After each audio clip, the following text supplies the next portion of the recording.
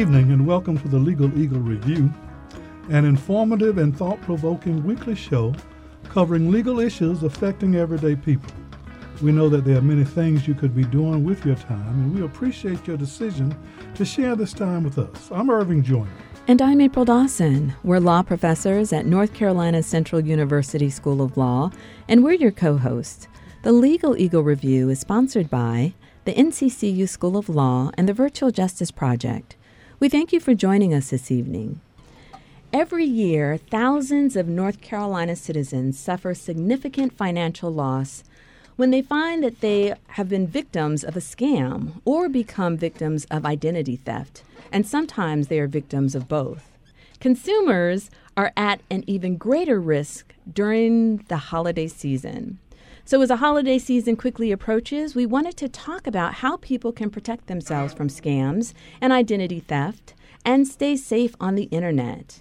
We have joining us this evening Attorney Hugh Harris, who is the Outreach and Policy Counsel for the Public Protection Division of the North Carolina Department of Justice. And we should say that Attorney Harris is a proud graduate of NCCU School of Law. Also joining us is Natalie Wood, who is the Outreach Specialist for the North Carolina Department of Justice. Thank you both for joining us this evening. Thank you. Thank you for having us.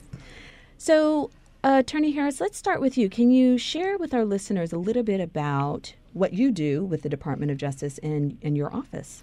Sure. Right now in this public protection section, I get a chance to do a lot of outreach, handle some policy matters, but the outreach is really focused on prevention and education, so people won't be victims of, for example, scams. We get a chance to travel to state, speak into all sorts of groups, whether it's nonprofits.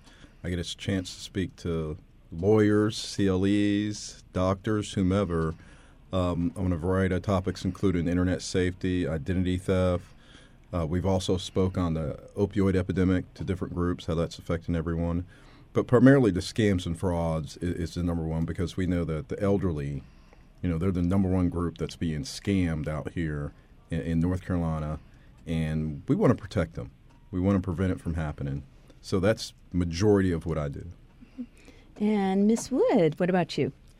I also do a lot of outreach.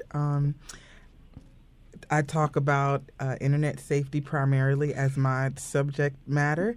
I also talk about scams and fraud, as Hugh said, and I spend a great deal of time on the road making sure that I get out to organizations as well. Schools is a huge area for me because I deal with social media a lot. But just like Hugh said, all those areas, scams, fraud, identity theft, social media safety for children. But like you said, the biggest thing is scams and fraud. We want to make sure people are not losing their hard-earned money. So that's a big initiative at our office. So the two of you do community outreach in similar areas. So in what situation, Hugh, would you present, and Natalie, in what situation would you present? Or is there overlap where you all are oftentimes on the same panel? We haven't been. I think this is the first time we've been together, so we're kind of excited. Yes. So we're happy to be together because we work well together. And there is some overlap. Some groups can request us, like, for example, if Natalie's out or I'm out, I have covered her on internet safety. Of course, she does it very well. But also the professional groups, like I said, the CLEs, continuing legal education, CBEs for certified public accountants. Sometimes they will request sort of a talk like that's more for their legal learning or something like that. So also for North Carolina's data breach law, that's another area which I get a chance to talk about and teach people on. What is the law? What's the requirements for everybody here? So that's usually where they kind of peel me off, and I'll have to go and speak on some of those. Now, both of you have identified vulnerable populations that seemingly end up being the focus of these scams. How do these potential victims end up on the list of the scammers? So we live in a world of information. And so a lot of times, just with social aggregates, you can pretty much find anybody online. And so I think a lot of that, what I would call access that they have to consumers is probably found in some database somewhere. So the scammers are getting their information, whether they're probably putting it in for a website or potentially just going to a meeting where they might sign up for something. It's a lot of ways that they could actually get on those lists of scammers.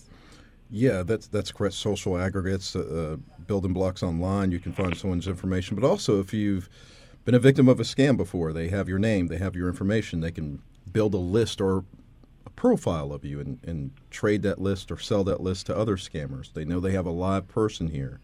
I've seen the obituary or something like that, and I know the surviving spouse name online, so I'm going to contact them.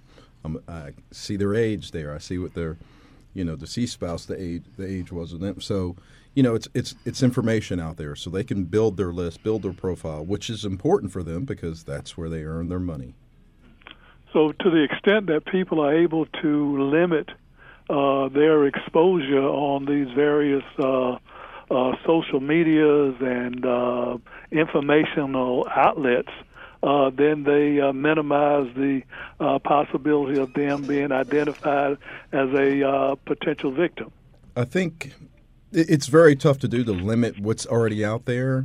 But, for example, Natalie gives a great talk on personal versus private. Don't take a picture of grandma in the hospital. Because that's giving people information and putting it on Facebook. I know you want to tell family members, but don't do that. And having a hospital picture right there and showing they're in bed, for some, and revealing their information, health information. And so that scammer's like, oh, okay, I need to target them on this back brace, or I need to really get them hard on this stuff. So, Natalie. I agree. Exactly what Hugh said. Having I guess the freedom of the internet and that social climate that we have, it's almost become normal for people to kind of give out that information, not knowing that they're just almost giving breadcrumbs to who that person is. And like you're saying, now we have a scammer who can tailor make a scam for that person, and that's how they're so easily prone to being victimized. So you're absolutely right with that. And could you also just talk about the particular vulnerability of children and their use of the social media and internet that opens them and the family up for possible identification? Absolutely. So that's my area. A lot of times, especially with our youth, they are growing up in a time where stranger danger is like non-existent. And so they can have a relationship with someone online for a month and they're like, oh, this is my best friend. We talk every day. And so I've heard plenty of stories out there where kids feel comfortable talking to strangers, putting their information out there. And then a lot of times as they are communicating with these people, they're giving out that sensitive information. It could be, like you said, hey, I think me and my family are traveling to Disney World for Christmas. Well, now we know where you're going to be. Or you're taking you're using Snapchat and you make a snap. Now they have geotagging connected to that. So now I can know where you live or where you're currently at. And so it does make a lot of vulnerability and risks out there for youth. And they're not even really understanding or really comprehending, hey, someone could be watching me. And when we're thinking about these vulnerable populations, so if you're thinking about the elderly and then we're thinking about the youth, it appears as though the message to get across is similar but also different, that you've got to target the youth in a way that's different than the way that you target the elderly. Natalie, can you talk about, I guess since you just finished mentioning the youth, how is it that you go about educating the young people? Because, as a mother, it's really daunting. I just don't, as much as I'm an attorney, I counsel my children, but one, they don't always listen to me.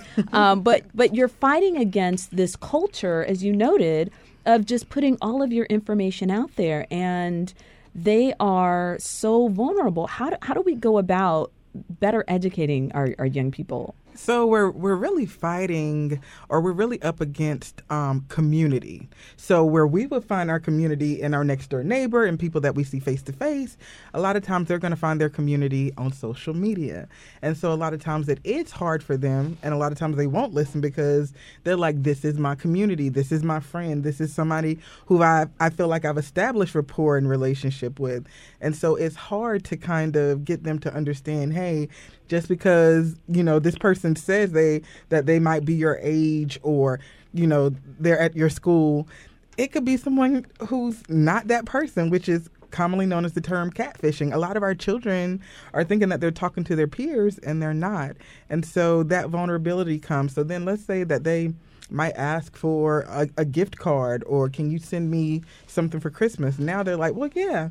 That's a quick transaction right on my cell phone, and it's done. Venmo me some money. Right, Cash App. Cash App me some money. I mean, so it just becomes easy, and it's the culture. You're fighting against the culture of community online. And so, like he said, just keeping that private versus personal information, never sharing private information. Be very limited with the personal information that you're sharing. If we continue to hone in on those tips, then kids can be a little less vulnerable. Yeah, that's a very good tip for parents to tell their kids what's personal versus private in our house. You got to kind of set those rules, and we kind of forget that because that society that we're in now, it's not the pagers, it's not the payphone, it's a cell phone, and now we're connected to the whole wide world. We're in a rush to get the more likes. I'm in a rush to tell more about myself. Here's where I've been. This is about me. And they slip up, they give out information, they built a profile online, which they think is cool. Yeah, that is my profile. I want to be a YouTube star or what have you. And then when you're around your peers at those ages, I guess from roughly 7 up to 15, 16 more, and all of them are on social media, and you are trying to fit in to that culture, then it becomes even more daunting to control the enthusiasm of these children to be on the media. Yeah, and you can see it with us. Each of us, we all have cell phones. We look at them nonstop, and we're adults. We didn't grow up into this. And so kids, it's right there. I mean, that's how they fit in. That's what it is. You mean adults do that? The few that I've been around, Professor. And, even though we as adults, do that, our kids oftentimes know more about the technology, about these spaces, these social media spaces, than the parents do. So even when the parents are thinking that they're providing their children with good counsel, so many parents are just completely unaware of what's out there. So when we're thinking about, so what can we do as a community, right? We know that parents are not oftentimes able to deal with this problem, themselves. So what as a community can we do to make it easier to make sure that our children are protected?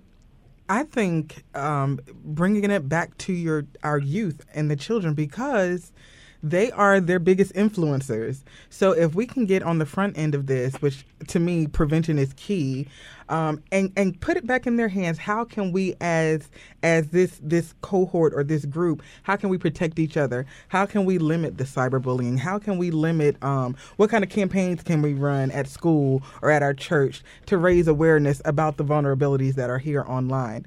Because like you said, a lot of times they're like, I know what I'm doing. I have it together. And so if we can kind of put that responsibility back and give them some ownership of it, then with guidance, of course, then that can give them an opportunity to really raise awareness amongst themselves, which I think is the best way. And also the parents, we have we have experience. So we know, for example, when you're young, you don't think about tomorrow. You're living for today. Well, we can tell them, hey, anything you post, I don't care if you delete it, you use a different username, it is on there forever. You post something bad, they can trace it back to you. That computer, that device you used, it's traceable.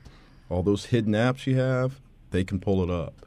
Here's the advice. And then, like Natalie said, let the youth design how they want to spread that information to each other, whether it's a campaign at their school, just to inform each other. Be careful of what you put on the internet or social media. It could follow you. It'll be there the rest of your life. And then some. Infinity, right? Right. Okay. Absolutely. Right. Absolutely. Yeah, and I think that's a great suggestion in terms of empowering the youth, you know, and because they will listen to each other oftentimes before they listen to, you know, the adults in their lives. So that's, I think that's a really good approach. Yeah, but then we have a similar problem with the elderly, particularly those who are restricted in their movements, and they are searching for communications and the opportunity to share and engage with others. And while it might be a different type enthusiasm than the younger people have, it is nevertheless a similar kind of problem that the elderly would encounter. Absolutely. It just made me think of how starkly different they are. So a lot of times with our elderly, we're thinking about loneliness. They don't have the sense of community. So then they're reaching out. And then on the other end of the spectrum, we have community and we're reaching out, and it's almost in a viral or uncontrollable manner. So it's like you said, Mr. Irv, it's two different ways that they're getting kind of pulled into these vulnerabilities. So one extreme could be loneliness. The other extreme is being out there wanting to have your name known or have that community online.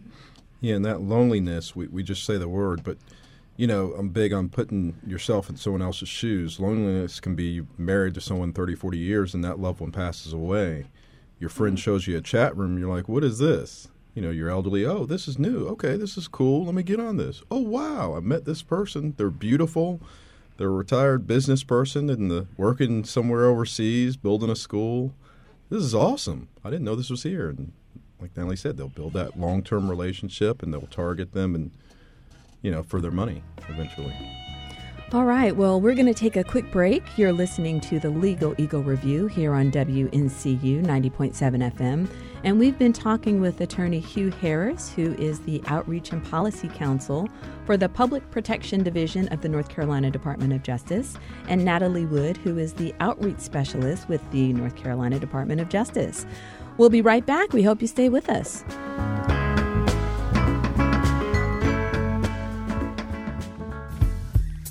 I'm Nastasia Harris, a second-year law student at North Carolina Central University School of Law, and this is your Virtual Justice Spotlight. Every year, millions of Americans in the United States are victims of scams in the real and virtual world. A scam is a fraudulent act or operation towards another that results in a wrongful financial or personal gain. The North Carolina Department of Justice handles more than 20,000 reported consumer scams every year and have successfully helped North Carolina residents recover more than $100 million in losses. Top consumer scams include credit card fraud, phone or utilities fraud, loan or lease fraud, and employment or tax-related fraud. Here are a few tips consumers may use to protect themselves against potential fraudulent transactions. First, if an offer sounds too good to be true, it probably is. Second, always read contracts carefully before you sign them and make sure all written documents match what you've been promised. Never sign a document that you don't understand or that has blanks to be filled in later. Third, be cautious and avoid anyone who demands an upfront fee for a prize such as lottery winnings. And lastly, never give out your Social Security, credit card, or bank account number or any other personal information to anyone you don't know who contacts you. If you think you've been the victim of a scam, more information is at 919-716-6000 and www.ncdoj.gov. Virtual Justice at the NCCU School of Law is the intersection of technology and the legal clinical program. I'm Nastasia Harris. Thanks for listening.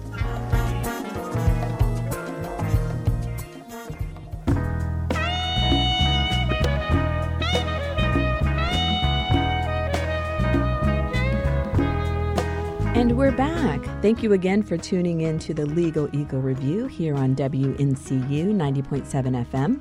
I'm April Dawson, and my co-host Irving Joyner and I have been talking about scams, identity theft, and internet safety with representatives from the North Carolina Department of Justice. We have Attorney Hugh Harris, who is the Outreach and Policy Counsel for the Public Protection Division, and Natalie Wood, who is an Outreach Specialist. And Hugh, right before the break, you were talking about the vulnerability of the elderly and how loneliness might cause them to get involved with someone online. They might form a long-term relationship, and then the person who is not who they say they are might be using that as a means to get money. Can you talk a little bit more about that particular scam? Sure. It's called the Sweetheart Scam. It is currently the number one scam here in North Carolina and in the United States as far as being successful, the amount of money lost from seniors. And, you know, some of the factors, these scammers know that seniors are accessible, right? They'll have cash on hand sometimes. They'll have a 401k or pension they can take money or withdraw from, or a savings account. So that's the reason to target them. And then especially, you know, if you're a scammer, you find that person who's lost that loved one, like we talked about. So that elderly person may be involved in church, clubs, and still active, but they don't have that person at home who's there with them. And then they'll try that chat room. They'll meet someone. It'll be a long-term thing. They'll tell them, you know, there's some business person working overseas. They're worth millions of dollars. They're not bragging. They're donating their time, some part in, let's say, the Congo in Africa. It's very dangerous. You can't come meet them. They want to hurry up and complete this job. They're building a school. They want to be with you. They'll tell them they love them. They have everything in common with them. And then that person will contact that elderly person with an emergency. There's been a coup or something happened, and they can't get access to their cash. They can't finish the school. We need to be together. Can I get $20,000? And it's no big deal because I'm a millionaire, right? You know, my money's going to be your money anyway. And then they just new emergencies keep happening. And that's why, you know, you got some psychology involved here. You know, even if the children are right there talking to the elderly person. I've had that situation where adult kids will tell me their parent is involved in the throes of this sweetheart scam. What can they do? Sometimes it's very hard to stop because if that elderly person is of sound mind and body, the Adult Protective Services isn't going to go in. A court order is not going to stop that. It is their money, technically. And they can say, you know what? It's my money.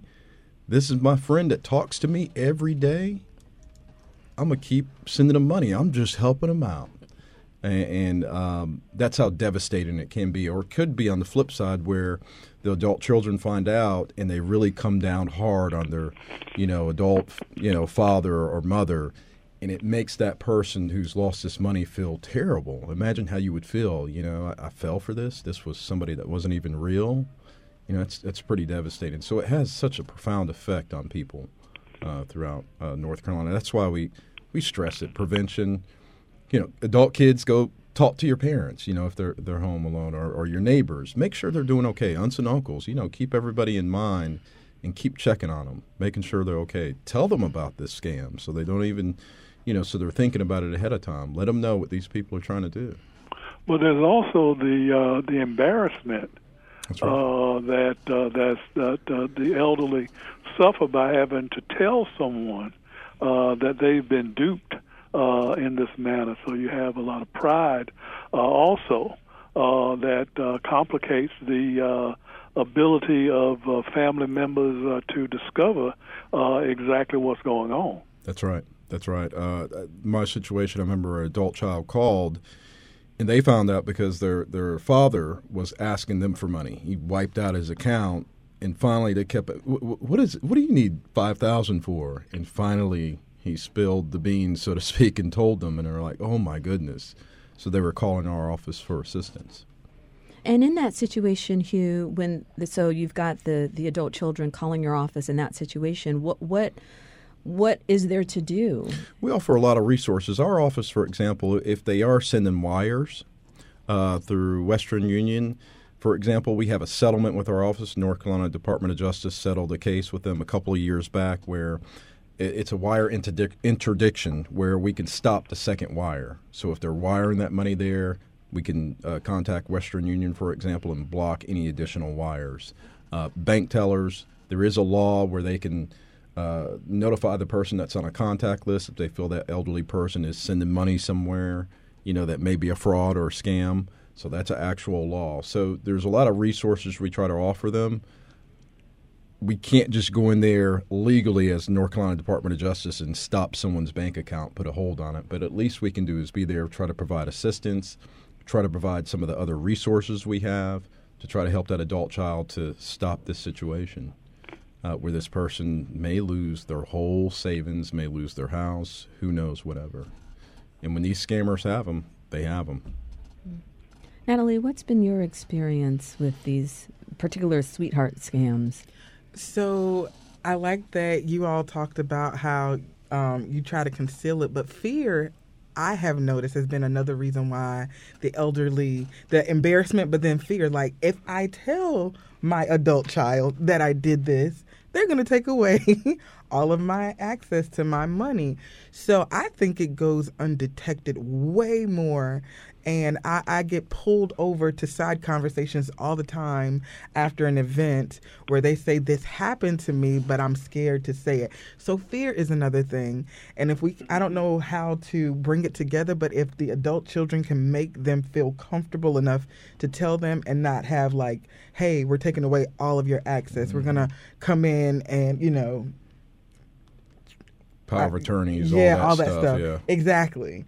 So I think that's what the elderly, when that happens to them, they kind of wrestle with that too. I'm embarrassed, but I'm also scared because if I do say something, then what are the ramifications for me saying it? And then she brought up a great point. That's why when we talk to these groups, whether they're elderly, middle-aged, we're telling the middle-aged folks, hey, your parents, anybody could make this mistake. Try not to come down hard at them because this can happen to anybody. Here's how, you can try to stop this situation. Can you just add a few words to the elderly category about the home care aides and the scams that associated with people offering to help in person and then obtaining the confidence of the elderly person such that they become now the person with the power of attorney? Yeah, and that's very scary, Professor Joyner. You mentioned that. That's where home care aide, you have somebody that's in the house. We talk about it a lot when we travel with the contractors. When they get in the house, if they're a scammer, man, they get in there. They're hard to get out because they're telling the elderly person, you look like my grandma who passed away last year from cancer. I'm retired military. They're building some connection, and they're saying, hey, I can fix those stairs. Oh, yeah, there's a leak in the attic. And they get in there, and they're basically writing the checks. Here, I'll write that check for you. I notice your hand's shaking a little bit. I want to help you out. Let me bring you breakfast tomorrow, too, and I'll be able to talk to you. And they'll sit and talk to them, barely do work. So the home aide, healthcare aide, that's the same situation. When they're in that home, man, that is tough because they'll have access to these accounts, that elderly person, nonstop, and that's someone that the elderly person relies on. And the adult children, or even adults in the area, may think, hey, we got a home health care aide. I don't need to stop by. They're good. Let me go to work. Stop by. Okay? Yes, stop by. Check up on that home health care aide. Check up on the company. Talk to your parent or whoever's receiving these services. Ask them what happened today or how's their day going. What did they do today?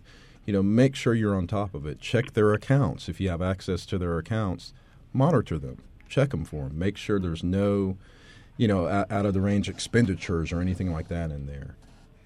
What advice, and you've talked about this advice that you give to adult children of elderly folks. What else would you tell them? So someone is listening to this and they're saying, my gosh, I didn't know that it was this bad. What are some of the first things that you would tell them to do? Like a list of, that we all should be doing if we've got elderly parents. So the first thing that I would say is to, number one, get the relationship. We don't know what the relationship status is going in with adult parents, but make sure you put a place of security and safety there. Go ahead and get their affairs in order in a certain way. So if they, like you said, having access to those bank accounts and those credit cards and things that they may have in their home, where a home aid person could be there, making sure that they have checkups, check-ins, following up with them. Yeah, we tell people, and again, when we speak, we're speaking to, again, all age groups, over 18, basically, are dealing with the scams and frauds, even though I've talked to younger. But we're telling them just these fundamentals, if it's too good to be true, because you could be a victim of a scam. You don't have to be elderly now. Trust me. Money is green. If you got it, you got $100 in your account, they'll scam you. It's a numbers game. So if it's too good to be true, have this conversation with their parents. Don't pay in advance. Mom, if you're getting some contract work, I'll come here and review the contractor for you and check the work. Help them out. Try to protect their information. Tell them to pay with their credit card. Monitor their accounts, like I mentioned. So that law that I was talking about, any financial account, any bank in North Carolina, if you're the trusted person for your mom or dad or an elderly person, make sure they add your name to that account, for example. Because that bank teller then, instead of in the past where they would have to give that elderly person the money right away when they ask for it and let them wire it wherever they want it to, now because of that law, they can stop and they can call that person, that contact person, and say, hey, your mom is down here trying to wire money, and then you can hopefully stop that. Also, I kind of tell people, get the POAs, power of attorneys. That should be for everybody that's an adult. I mean, why not you choose who's going to handle your finances or your medical in case that worst situation happens? Because then that's what Natalie kind of mentioned, getting your affairs in order with your mom and dad, but also yours personally too. So some of those are some of the key facts. And I think that's a really good point. So we can, I think, encourage our parents to get their affairs in order if we do it at the same time. So it can be like a family project. Let's all get together and make sure, so all the siblings and then the parents and the aunts and uncles, as people are getting together for the holidays, this is a perfect time to have a family meeting and talk about, let's get our affairs in order. And kind of educate and learn about this as a family, as opposed to, just focusing on, the parents and what they may be susceptible to, because Hugh, as you noted, everyone is vulnerable. If someone wanted to learn about some of the seminars that you all do or the community engagements that you all do, how would they find out about those programs? So some of the events that we that are put on are publicized. A lot of times we do respond to organizations who ask for us. So I would say get plugged into some organizations that are within your community. And if there's nothing that you all have from DOJ, maybe being that person to get the programs out there, because that's what we're here for. We're here to educate the public. So get plugged in your community. Hopefully you will find us out there. We're out there pretty regularly, I would say. And make the initiative, if you don't see it in your community and you'd like to contact us at ncdoj.gov and request us to come out. We'd be more than happy to. Yeah, even churches, wherever you belong, and bring it up. Say, hey, let's get a talk on scams and frauds. I was listening to the radio. I heard this thing is pretty bad, but those people at the North Carolina Department of Justice talk about it. Let's try to get them out here, and we'll do it. We'll come out there and speak and educate, because we don't want it to happen to you or your friends or family members. That's an excellent idea. Is there an official complaint process that people who discover that they've been victimized can file with your office for an investigation, or how does that process work? Because a lot of the stuff is in the domain of the person who is being victimized. And I know that there is a possibility of some overreaching on the part of a governmental agency into the affairs of individual citizens, which is would not be sanctioned by the law. So, what is the complaint process, and what is it actually that you can do for an individual who has been the subject of victimization?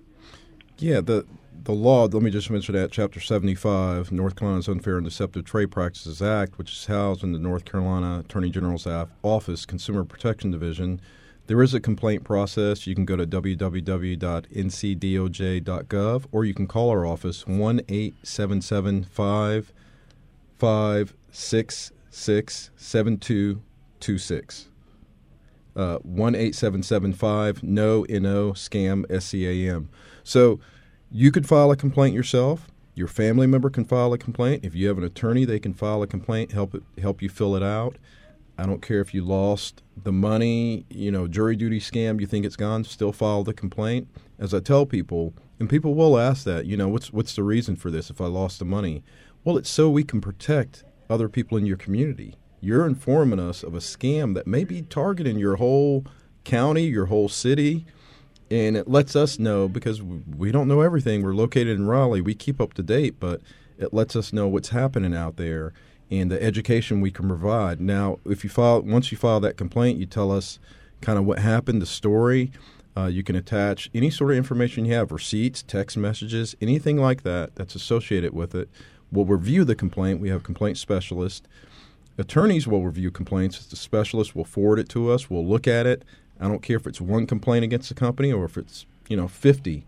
We'll review it and we'll say, wow, this looks pretty egregious.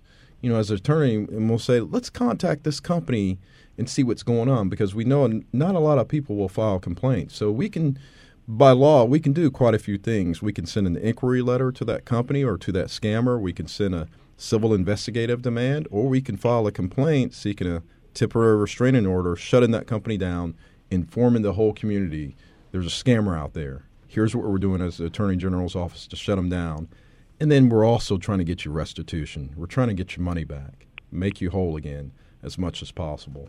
So that's sort of the complaint. There's different complaints we have: a general consumer complaint, an automobile complaint, a price gouging complaint, do not call sort of a complaint in there. So we have quite a few that are effective.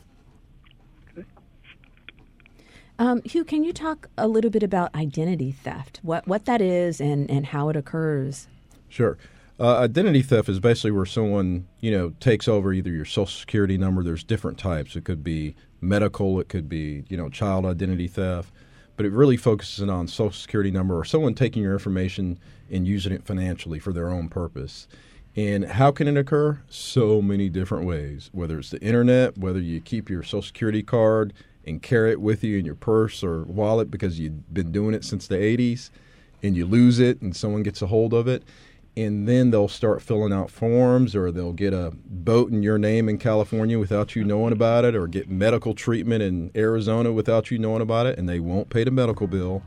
Or they'll fill out your taxes for you, so to speak, and you'll never know they filled it out until you attempt to fill yours out. So with that Social Security number and identity theft, which is huge, which could happen to someone, it is a very hard process to clean that back up. All right. Well, we're going to take a quick break. You're listening to the Legal Eagle Review here on WNCU 90.7 FM. And we've been talking with Attorney Hugh Harris, Outreach and Policy Counsel for the Public Protection Division of the North Carolina Department of Justice, and Natalie Wood, Outreach Specialist for the North Carolina Department of Justice. So we will be right back. We hope you stay with us.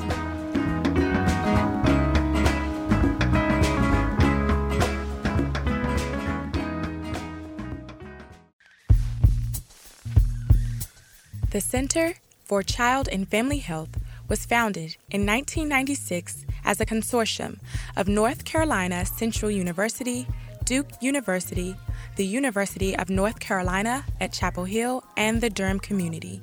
Since that time, CCFH has become a national leader in research, training, and the treatment of childhood trauma. The mission of CCFH is to care for children and families affected by abuse, neglect, and other forms of trauma. Its professionals utilize a multidisciplinary, measurable approach to provide prevention services, treatment for children and families, professional training, and research related to childhood traumatic stress by uniquely integrating community-based practice and academic excellence. Its vision is that every child has the right to be loved, nurtured, and safe. As a center of excellence, CCFH strives to define the highest standards in the prevention and treatment of childhood trauma. In this way, stability and hope can be restored for children and their families. Information about the Center for Child and Family Health is at 919-419-3474 or the center's website at www.ccfhnc.org.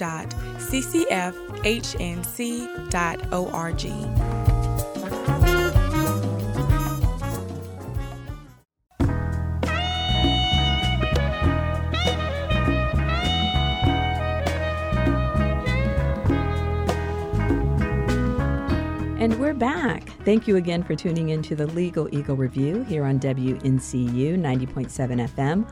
I'm April Dawson, and my co-host Irving Joyner and I have been talking with Attorney Hugh Harris, Outreach and Policy Counsel for the Public Protection Division of the North Carolina Department of Justice, and Natalie Wood, Outreach Specialist for the North Carolina Department of Justice. Hugh, right before the break, you were talking about identity theft, what it is and how it occurs. And as you mentioned, this is another huge area where people are taken advantage of.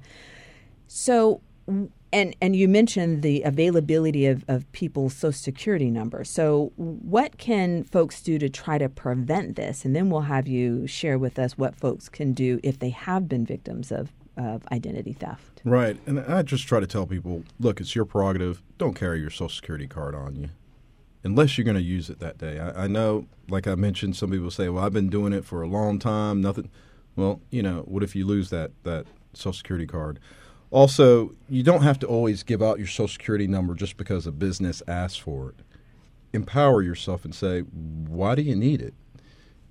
Or you're at the hospital for your kid, what's your kid's Social Security number? Why do you need my kid's Social Security? Are you going to bill them if they don't pay? You can get mine. You can get my last 4 digits. We have to empower ourselves with this number because now we see how it's connected to everything. I mean, even getting a traffic ticket or something, you can give the cops someone's Social Security number. So it's so much out there with it. I know it seems overwhelming, but it's our duty. It's your number to try to protect it. Now, on the other side, we do know there's data breaches. Companies that have our information, we know Equifax happened a couple of years ago, and our Social Security numbers were lost, over 50% of us here in North Carolina. So it's the company's duties and also our own. Those are some of the ways that, that Social Security number can get out there. And so what is someone to do? So you mentioned the data breach and that, right. Through no fault of the, individuals, the consumers, their information is out there. Right. And could you give us an idea of how many people are victims of identity theft here in the state? Last year, it was around 2 million people in North Carolina were affected. The year before that was the Equifax data breach. It was over 5 million North Carolinians were affected. There's about 10.3 million of us, so over 50% of us. So that number could grow as more companies come forth and say, hey, we had a data breach in 2018, so the number of people affected by it could grow. And data breach does include personal identifying information, not just Social Security number, could be credit card information, checking account, savings account, any sort of information. I view it as being connected financially. It's identified in a statute, but that sort of information constitutes a data breach. And some of the things you can do is we tell people, monitor your finances, not just your current checking and savings account, and not just we're in the holiday season, right? Black Friday, you may spend too much. Don't be ashamed. Look at your account. Make sure you spent that money. Check it. Make sure it's on point, even after Christmas. But also your pension, your 401k. Look at those. Make sure no one's accessed those. Get your credit report. You can get one free for a year from each of the major TransUnion, Equifax, Experian. You get one free per year. Why don't you look at it, review it, make sure it's correct. And lastly, your passwords, too. Make sure your passwords for your email account, because we do everything on our cell phones and email accounts. We have all sorts of information in our email accounts, Netflix accounts, everything like that. So make sure your passwords are strong. And I always tell people, write down your passwords, put them in a drawer where your work desk at home or something like that. Don't take a picture of it with your cell phone. Don't store it on the computer. Keep that stuff safe. And lastly, get the security freeze. That's very, very important. It's free for everyone in North Carolina, or free for everyone. Congress made it free last year for everyone. North Carolina, it was free for a certain age, but now it's free for everyone. And it's what it does is it locks your credit. So TransUnion, Equifax, Experian, if you're going to make a purchase where someone has to check your credit, they have to have the passcode that you create. It's on our website, www.ncdoj.gov. You can type in free security freeze. We'll provide the links to those 3 different credit reporting agencies. You go there, you create your own password, really quick to do. You can do it over Thanksgiving dinner. All you need is a computer. You can do it for your elderly loved ones and everyone right there. And that's a great thing, a great tool to use. So if your Social Security number's out there, you get to lock that credit. So you would recommend that people do that security freeze even if they don't know that they've been a victim of identity theft, you should just, as a matter of course, do that. Correct. Preventive. I have it.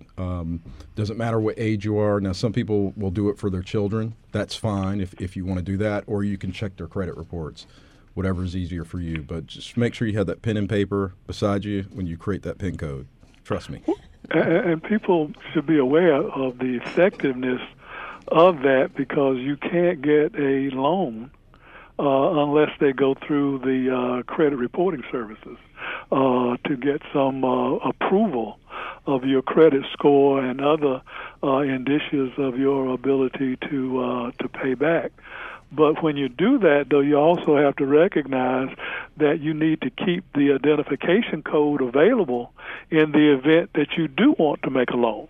Yes. And that you can then unlock the freeze that you have, because nothing is worse than needing it and then not being able to access it because you've misplaced the credit code. The password code that you use for the credit freeze.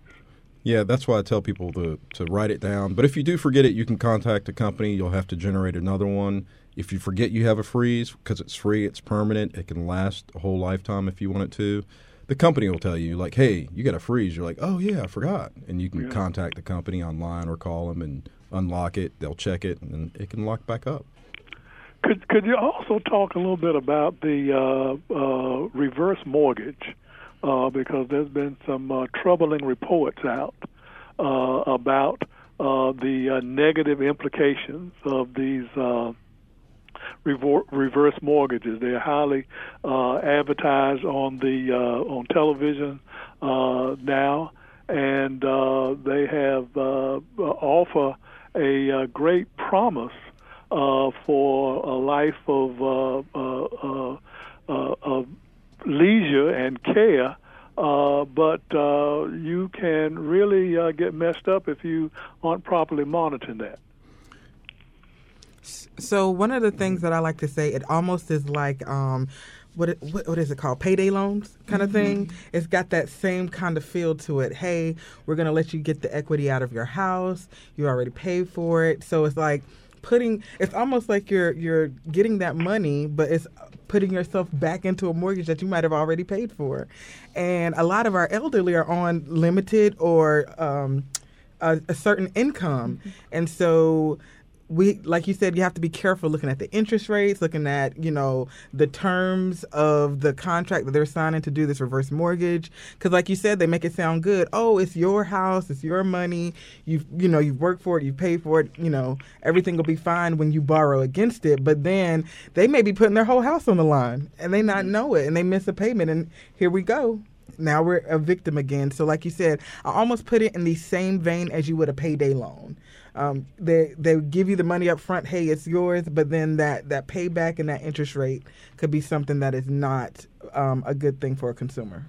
And Professor, let me just add just this one, the tip, the fundamentals, right? If it's too good to be true, just back yourself up if you can. Hang up that phone, read the paperwork, review it with someone. Whatever they're offering, it'll probably be too good to be true, and it's a scam. So if someone is confronted with something and they're like, this might be too good to be true, but I'm not quite sure, can they call your office and just say, run it by somebody? Yes, and what I would love to tell consumers, if y'all don't take anything away, if someone is pressuring you, you got to do it right away, and if not, you're going to lose everything. No, cut it. That's a red flag. That's red flag number one. If this offer is only good for 33 seconds, then no, we can't do that, right? So it should, if there is something like that does come up where they're like, well, I'm not quite sure about it. Do your research, do your due diligence, call our office. We are here to help. So just make sure if anybody tries to put any time constraints on you where you're high-pressured situations, if you don't have it, you're going to, be charged more, or this deal only lasts for a day or 2 days or whatever. Those are the warning flags or red flags, warning signs that you should look out for. Yeah. Well, along with that, I just heard about this utility cutoff scam. Where people are being called and informed that if there isn't an immediate payment on their electric bill or gas bill, that the service will be terminated that day or within a day. And obviously people are concerned about that. Can you talk about just how prevalent that particular scam is? So that actually kind of falls under your small businesses. A lot of times you'll get that invoice or, like you said, that phone call where they're saying, hey, your utilities will be cut off. I've seen that a lot of times in that particular area. So if you're a small business owner, if you are running a business, maybe it is from your home and you have that, I guess the biggest thing is to make sure you keep up with your books and making sure that everything is paid on time. I know, like, for me, I make sure I keep a monthly budget to make sure I paid it. So if that does come in, then I'm like, no, I have my documentation right here. But a lot of times people will fall victim to that, especially if they're not organized or if they might have someone else handling that piece of their affairs. So I just say be careful with that, especially with our small business owners. Just to piggyback on that, they will also target individuals. I've heard about it, and they're great at it because they have your address, they have your name, the caller ID. They can spoof a number. That means they can make a number look like it's from the power company. And I'll call you up at about 6 o'clock, right before that sun's going down, and I'm going to say, look, I'm calling from that collections department of your local power company, and I'll verify your name, your address. I may even have your account number. I may have got it from the mail or something you forgot to shred. And I'll say, look, unfortunately, we haven't received your last 2 payments. We're going to have to cut off your power this evening. The truck's located right there in your neighborhood. You need to make a payment, $200. You can wire it. We also accept gift cards. Isn't that great? And I'll stay on the phone with you because I want to help you out. I hear you telling me you paid, but our billing department is closed. We close at 5 o'clock. I'm going to call them tomorrow morning for you. And if we find out you did pay, we're going to refund your check next week. And you got my number. Let me give it to you. And you got my name. And I'll make sure you get that refund check just in case. But look, that sun's going down. We're going to have to cut off your power. So there's some fear in there. And that's a great scam you just brought up, Professor Joyner, especially now with the cold air coming in and yes. Heat. Right. We can't afford that to happen. We don't want that to happen. And Hugh, the way you just went through that script, I was ready to write you a check right now. I mean, don't do it yet. Don't do it. I mean, it just sounded very convincing and sincere, and I could see anyone kind of falling for that. You're at work, you're not at home, you don't have your documentation in front of you. You can't hang up the phone and try to call because they say there's a truck right there. That's right. And you've got someone who has that information, and it sounds incredibly credible. Absolutely. That's right. And that's where you do have to verify. We tell people, hang up the phone, right? Hang up the phone. Call the number you know. It may sound scary, but try to do that. Yeah. But it also argues that for individuals that you have to be better organized with your finances, so that you know that you have a schedule for paying the bills, that it's not done haphazardly, or you're not robbing from Peter to pay Paul, shifting money around from account to account, using the credit card to pay when they call you. So you have to be pretty well organized and know what it is that you've done, and have some orderly process for receiving bills, placing them in some location so that you can properly attend to them. And what that raises, though, is the issues that the most vulnerable communities have, right? So when we think about the elderly, and so sometimes, when you get of a certain age, Yep. you may not quite remember as well as you used to, and you may not be quite as organized. And then we've got the young people who are oftentimes chronically unorganized. And so, again, you've got the vulnerabilities that feed into this particular scam, but also all of them. Natalie, you mentioned that sometimes that people come up to you when you're speaking and they talk about circumstances that they've confronted. And can you talk a little bit about people clicking on links that they may think are perfectly fine, but that gets them into some trouble? Absolutely. So phishing is the term for it. And that has become like one of the biggest ways for people to actually have their information compromised. And the reason why is because a lot of times it's coming from people that they know. Somebody's hacked their accounts, whether it's a Facebook, social media account, an email, and they're sending these links out. Hey, I need you to click on this. So a lot of times we are making ourselves vulnerable because, number one, it's actually being sent from people that we think that we know. And then we're clicking on those links trying to get, whatever information that they're out there. It could be a free gift card. Hey, click on this survey for this $100 gift card. Well, little did you know that when you click that, now they have access to all your information that could be stored on your computer, could be stored somewhere online. And so we always say, do not click links. It can even happen on your cell phone. I've heard people being vulnerable on that. Hey, my friend sent me a text, or a text came in. They said my husband was in trouble, and so I'm clicking this link, or I see this picture, and it could be a scam because, like you said, spoofing is possible. So we just have to be careful. Do not click on links, especially ones that have like a long chain of letters and characters. If it's, something that looks a little funky, or if you don't quite know the person's name, don't click on the link.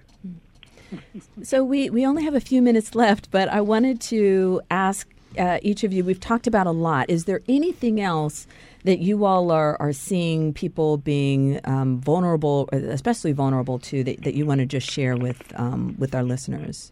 I think just with the holiday season coming up, we want people to be safe, but also, the spoofing the numbers, these robocalls, all of that, or even the text messages that may seem real that's coming from the pastor that said they're going to donate to a family. Just verify for me. Just hang up or don't reply to the text. Just verify. That's all you have to do, and that takes seconds.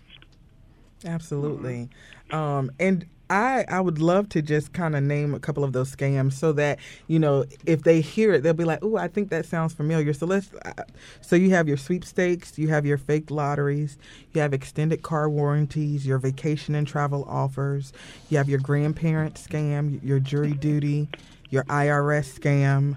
You have the sweetheart scam, which we talked about, the Windows IT technician scam, the CEO emails, the ones that we've seen here, the Nigerian scam, the inheritance scam, mystery shopper scam, jury duty, advance fee loan scam, utility, and kidnapping.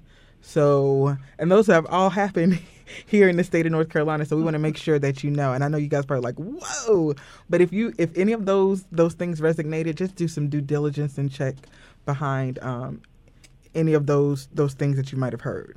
And that list of scams, and good gracious, I thought you were going to stop and you kept going. But it's good to get it out there and get to know. Yes. Can people go to the DOJ website to learn about these scams? We'll have some of that information on there, but more importantly, the scams are important that Natalie told people, but stick to your fundamentals too. Stick to those tips that we gave you, and that's on the website too, and it will break down some of those scams, www.ncdoj.gov. All right. Well, we are out of time. We could, of course, talk more and more about this issue, an incredibly important topic for us to have. And we want to thank our guest, Attorney Hugh Harris, Outreach and Policy Counsel for the Public Protection Division of the North Carolina Department of Justice, and Natalie Wood, Outreach Specialist for the North Carolina Department of Justice as well. We want to thank you as well, of course, for spending your Sunday evening with us. We hope that you have learned something. I'm sure you have. And we hope that you will take this information and share it with your family and friends in your community. And if you have any questions, please send us an email. You can reach us at legaleaglreview@nccu.edu. And we're also happy to announce that you can now find this show on iTunes in podcast form. And don't forget to follow us on Twitter, Facebook, and Instagram. Until next week, stay informed and engaged.